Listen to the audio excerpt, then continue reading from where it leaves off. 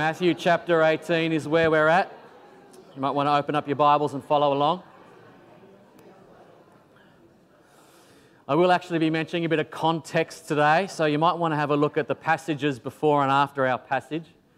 It is always important to have a look where the gospel writers sort of arrange how they arrange their gospels. They craft their gospels. Matthew, Mark, Luke and John craft their gospels, edit their gospels in a way to present a message. And Matthew chapter 18 certainly hits on a theme. And our reading this morning is right in the middle of it from verse 15. Before we get into the reading itself, I want to make an allusion back to the very start of Scripture, back to the very opening pages of Scripture itself.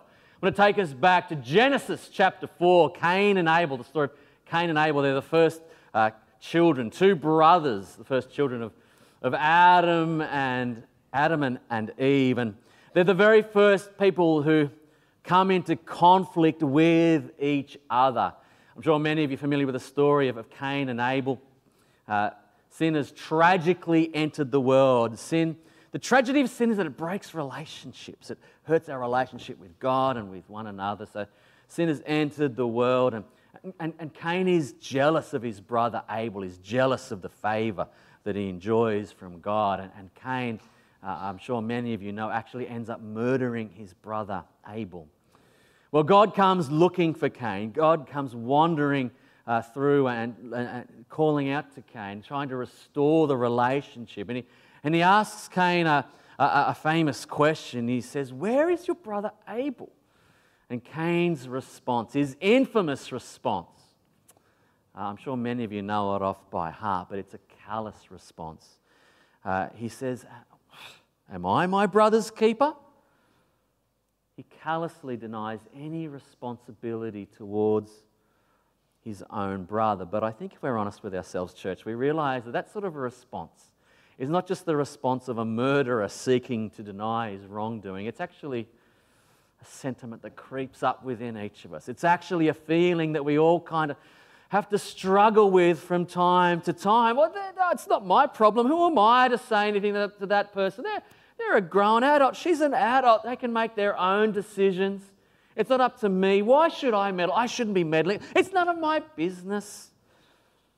Of course, in many situations, church, it is we are wise to mind our own business, particularly when we don't have all of the facts. But when someone is plunging themselves into danger, into sin, whether they know it or not, don't we have a responsibility to say something, to warn them, perhaps? Well, in our passage today, Jesus says yes. Jesus says, yes, you do have a responsibility to your brother and to your sister. All of Matthew chapter 18, this passage today, is Jesus saying, yes, you are your brother and your sister's keeper. Our passage today from Jesus is Jesus telling us to take a risk of loving truthfulness,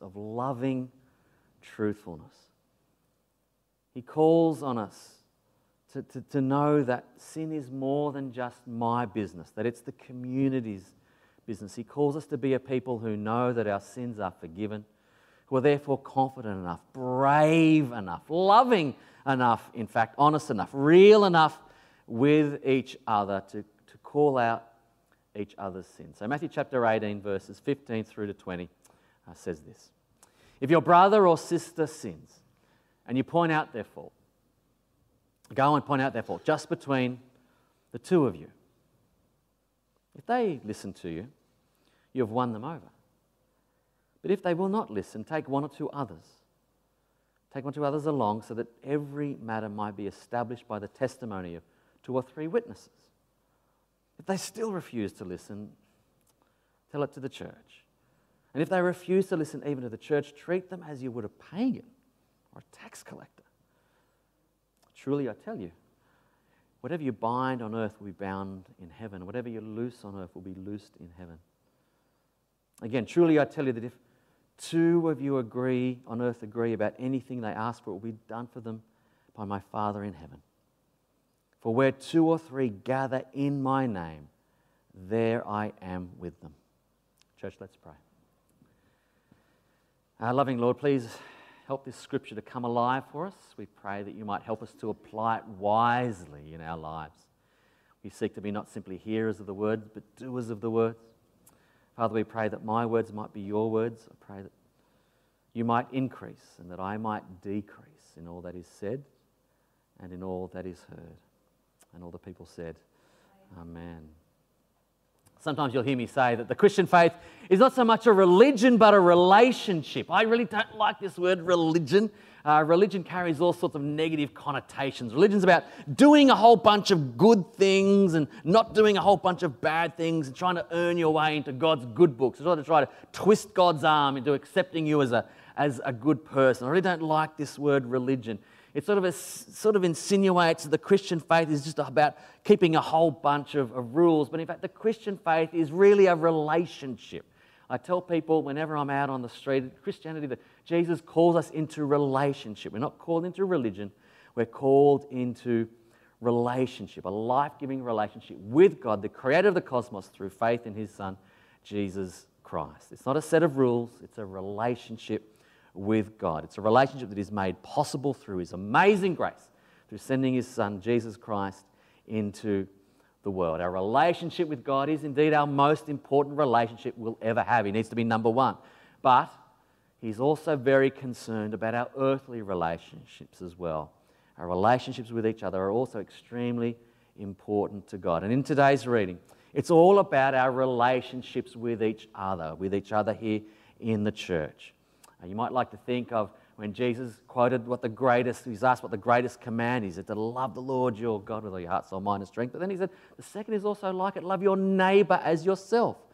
Or you might like to think back to the Ten Commandments that we started studying the year, didn't we? We talked about the Ten Commandments one week, and we learned how the first 4 commandments deal with the vertical relationship with God, but the next 6 actually deal with the horizontal, the relationships with each other. Both sets of relationships are important to God. He wants all of our relationships, both the vertical with him and the horizontal with each other, to be healthy and whole and well and life-giving.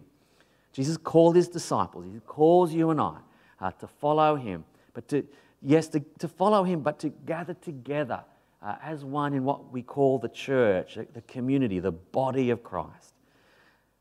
A well-known psychologist by the name of M. Scott Peck talked about community, talked about the different levels of which people come together in community.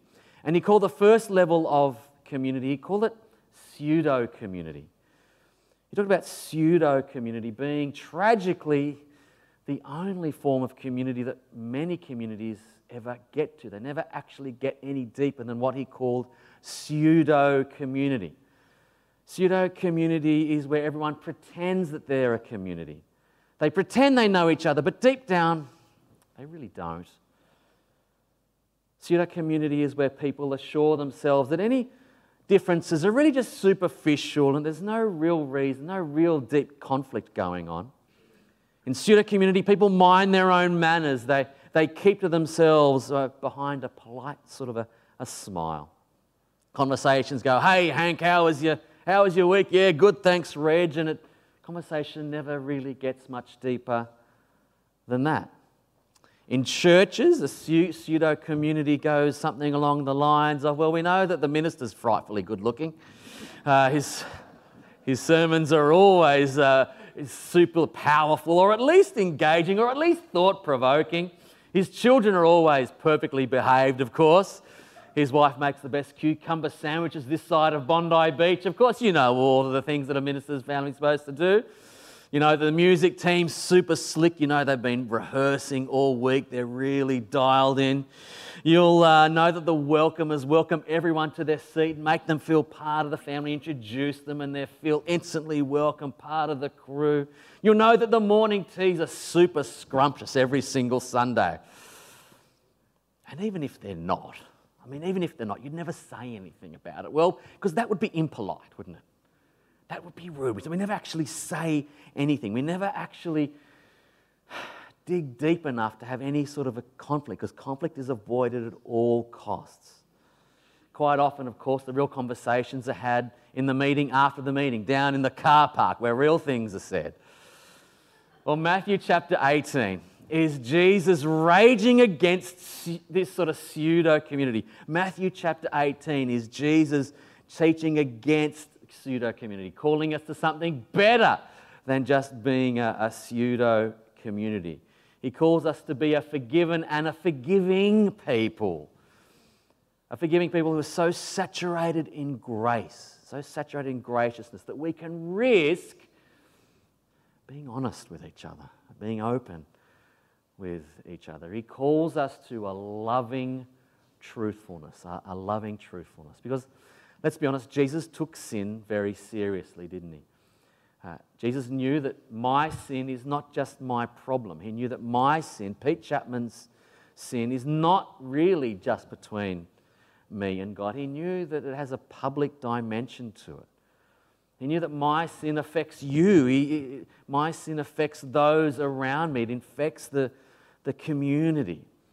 Our sin poisons relationships with our Heavenly Father, but also with one another. Sin is eternally dangerous. We have a duty to warn people about this danger, especially our brothers and sisters in Christ. My sin is not just my own business. It's the business of everyone who knows me. And that means having the occasional hard conversation about it. It's like that elderly member of the family that really should have handed in their driver's license a few years ago. Now listen, Grandma, I think you should hand in, mind your own business. She fails to realise that it's not just her business. The family are the ones going to have to deal with the phone call that might one day come. And it's in fact the business of everyone that shares a road with Grandma. So too in the church, my stuff, my muck, my sin, it's not just mine, it affects the people around me. And think too, in your life, your sin actually hurts the people closest to you most. I want us to note at the outset that sin isn't necessarily something that I disagree with, right? We all have different opinions, we all have different tastes. Someone might choose something, someone close to me might make what I think is an unwise decision. They might choose a career path that I'm not sure that I do. Schooling options, books to read, movies to watch, places to live. These things aren't necessarily sin just because I happen to disagree with them, right? Sin is not a matter of opinion. Sin is open disregarding of what God has says is what is right and what is wrong. If someone says, oh, sin is no big deal, sin is, oh, I'm not hurting anyone. You'll hear that quite a lot. I'm not hurting anyone. Church, can I encourage you to think sin always hurts, at the very least, the one who's committing it. Sin is ultimately disastrous because it breaks our relationship with God. That is why sin is so dangerous. It breaks our relationship with God. That is why the fall was so tragic. Broke our relationship with God and if left unchecked.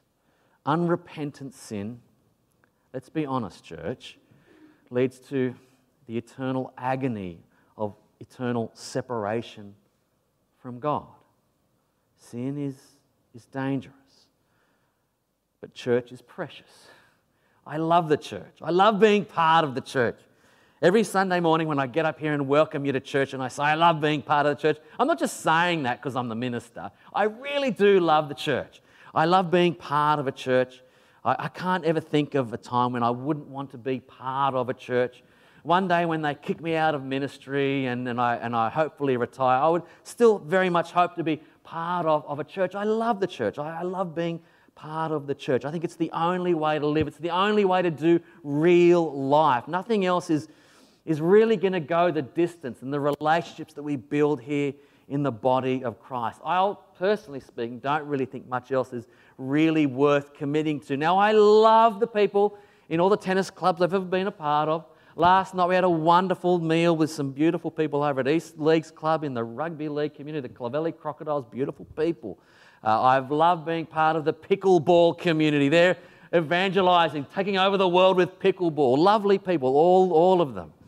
But the church is really what I'm about because ultimately I'm not called to be a pickleball evangelist. I'm called to be a disciple of Jesus Christ, to share with the world His saving His saving grace.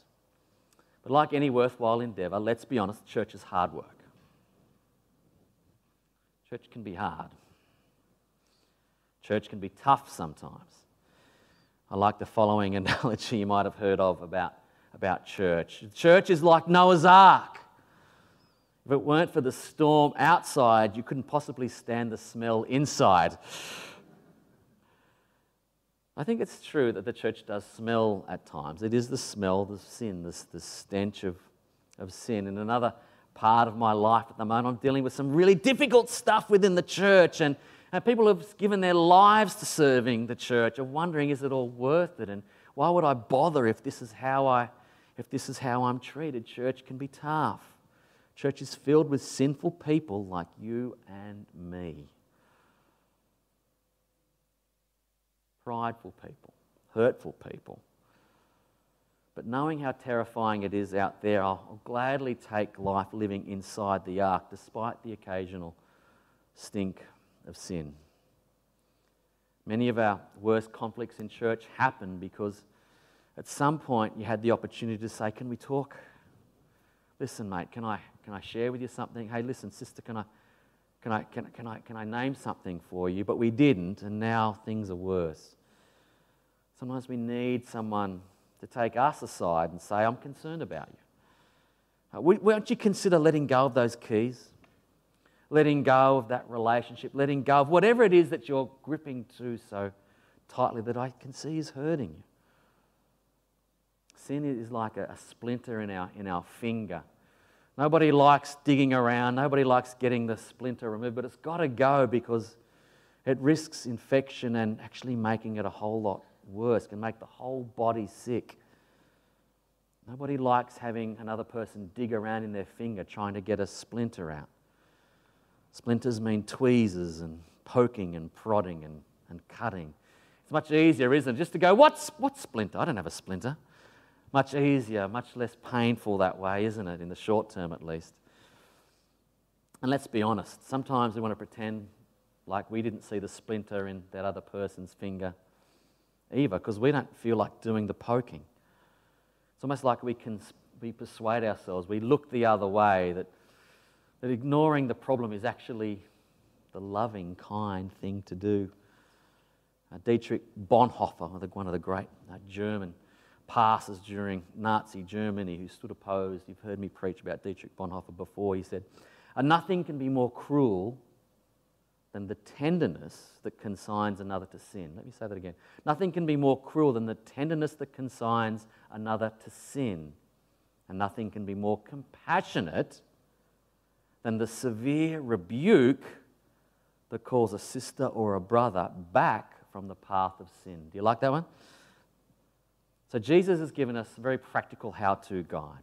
Pretty simple, 3-step guide in terms of how to name some of the sin in our midst, to make sure that it doesn't get a foothold in our lives. I'm sure some of you will be very familiar with it. Firstly, we should just go to the person ourselves. Don't make a big deal about it. Don't make it public. Don't speak to anybody else about it.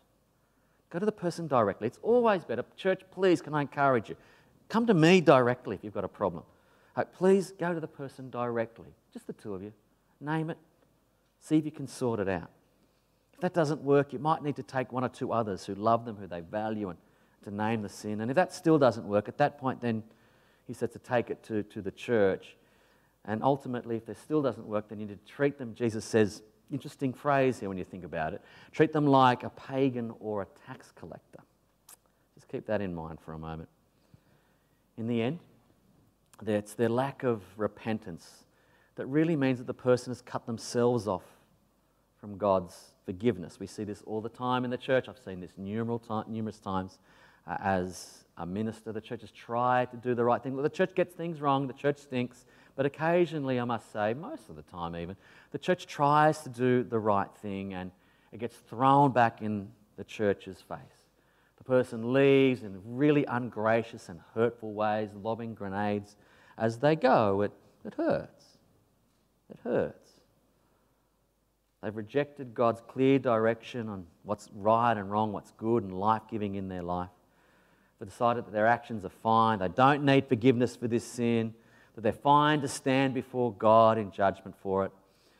There's not much more we can do at that point but to leave the door open, and hopefully maybe someone else can touch them and work in their lives and lead them home. We often hear this teaching from Jesus, those of you who are familiar with it. It's sometimes seen as like a bit of a 3 strikes and you're out kind of a teaching from Jesus. But really, can I encourage you, church, to see this teaching more of a, well, you've decided to leave the field, you've decided to leave the playing field, and we would like to invite you to come back into the game. I think this teaching from Jesus isn't about punishment, but leaving open the doorway to restoration. And as always, it is important to look at the context of this teaching. Have a look, if you've got it open there, at Matthew chapter 18. Matthew has arranged his gospel in such a way that Jesus' words here about confronting a brother or a sister who sin comes right on the heels of Jesus' parable about the lost sheep. A lost sheep, one lost sheep from a flock of 100 goes wandering off. And he says that heaven is more rejoicing when that one lost sheep returns than the 99 that never wandered off in the first place. And these words from Jesus come just before his command to Peter to practice forgiveness without even calculation. 70 times 7. He's not asking Peter to forgive 490. He says, just keep on forgiving. It's Jesus saying, just go on forgiving endlessly. And then he follows it up with a parable about an unforgiving servant, his servant who'd been forgiven a king's ransom, but doesn't extend that same forgiveness to one of his fellow servants. So Jesus' teaching here about pointing out a brother or a sister's fault comes literally between two teachings about practicing grace over and over and over again. It is, in fact, a bit of a grace sandwich, if you will. This teaching on calling out sin is nestled between two buffers of grace, both before and after. It's clear that the process that Jesus described here isn't about kicking anyone off the island. It's about winning them back, those who have, by their words of actions, have left the fold, whether they've realised it yet or not. Trying to exercise this sort of discipline in the church without exercising this tremendous grace before and after is like trying to eat a hamburger without the bun. It just doesn't work, and you're just going to end up in a mess. Don't do it. Don't do it. Loving truthfulness stands upon a firm foundation of mercy and grace. And can I encourage you to think too, only people who are secure in themselves can have this sort of hard conversation. Only people who know themselves to be forgiven sinners can ever be this honest with each other. The promise and the assuredness of grace, knowing that you're forgiven, knowing that you've been washed clean, knowing that you're in right relationship with God is what can create a space to have these hard conversations, to get past sort of crippling insecurity and fear. Only a forgiven people who do not fear their own past, about God holding something in their past against them. And only people who don't fear for their future, don't fear God's judgment because of their relationship with Jesus. Only those people can then go out and not fear their neighbour, to have these hard conversations. Fear of man will prove to be a snare. It's so true, isn't it? If we're fearful of what other people think of us, then we're never going to be able to have these hard conversations. So too, church, can I encourage you to think about, well, because I think actually when I read, if I'm honest with you, church, when I read this passage, I think, oh, that's what I need to do when I see somebody else in sin. But why don't we flip the tables? What if I'm on the receiving end of one of these conversations?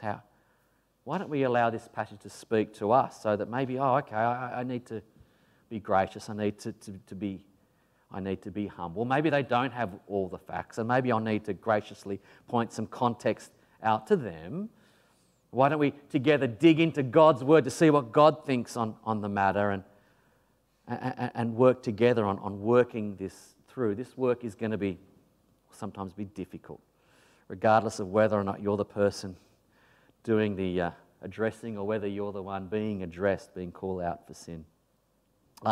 So let's be careful about being too sanctimonious. I love the saying that says, the power of hell is strongest when the odour of sanctity creates the smell. Do you love? The power of hell is strongest when the odour of sanctity creates the smell. Jesus reserved his strongest condemnation for the religious stuck-up types, didn't he? the great reformer of the church, Martin Luther. I love this quote about the church. In the 1500s, he wrote a similar sort of thing. He says, "O Lord, deliver me from Christian churches with nothing but Christian saints in them." Interesting thing to say. Deliver me from churches with nothing but Christian saints in them. I want to remain and be part of a church which is a little flock of faint-hearted people, weak people, who know and feel their sin, their poverty, their misery, and they believe in the forgiveness of God. Nothing there about colourful programs, trendy youth workers, good-looking ministers. Nothing even about the ministers' great preaching. Luther just wanted a real family of faith. He just wanted to be a part of a community of real people that were open and caring for each other, prepared to have those tough conversations. And what about this final step as we wrap up? What about this final step? He says, whenever someone refuses to be admonished even by the church, he says to treat them as a Gentile or a tax collector. Have a think about that for a moment. Have a think about the context here for a moment. Didn't Jesus spend a lot of time with Gentiles and tax collectors? Who's writing this gospel? Matthew. And what was his profession? He was a tax collector, friends. Tax collectors writing this story. Jesus loved spending time with Gentiles, tax collectors. He called them to repentance. He healed them. He healed members of their family. He he invited them to correct their rights and their wrongs, to be a disciple. I think all this means we should never give up on people. We should always leave the door open for people to come back into relationship.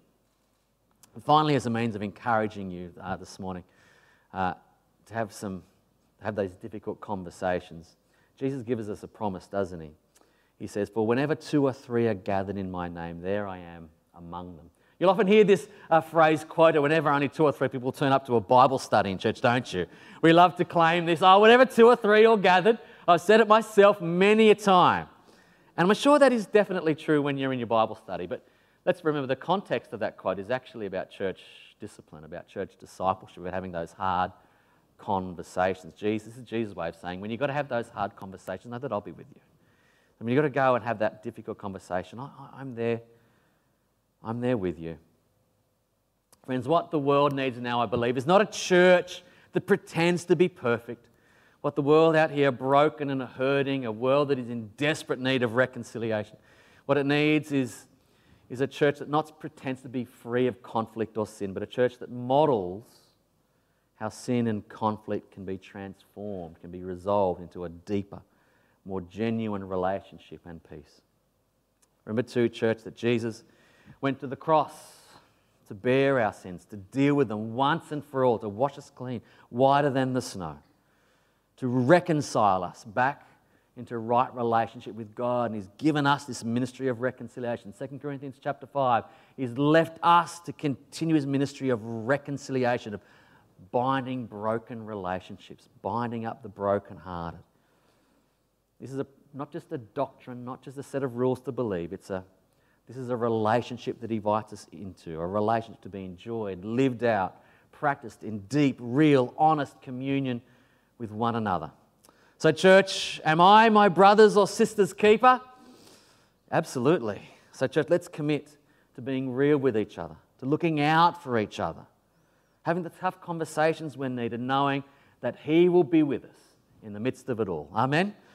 Let's pray. Our loving Heavenly Father, we pray for your help in having these tough conversations. We thank you that you are God. It is all about relationship, Father. You desire to be in relationship with us. You came down to earth to live as one of us. Such was your commitment to being in relationship with us. Thank you, Father. Thank you for your amazing grace. Even when we stuff up and we say and do hurtful things, hurtful to ourselves, hurtful to those around us, hurtful to you, Lord. We pray that as a church family, we might be real enough, honest enough to have those conversations, to point out the sin and to have it called out in ourselves, Father, that we might enjoy true, lasting, deep communion with one another and indeed with you. In Jesus' name. The people said, Amen. Let's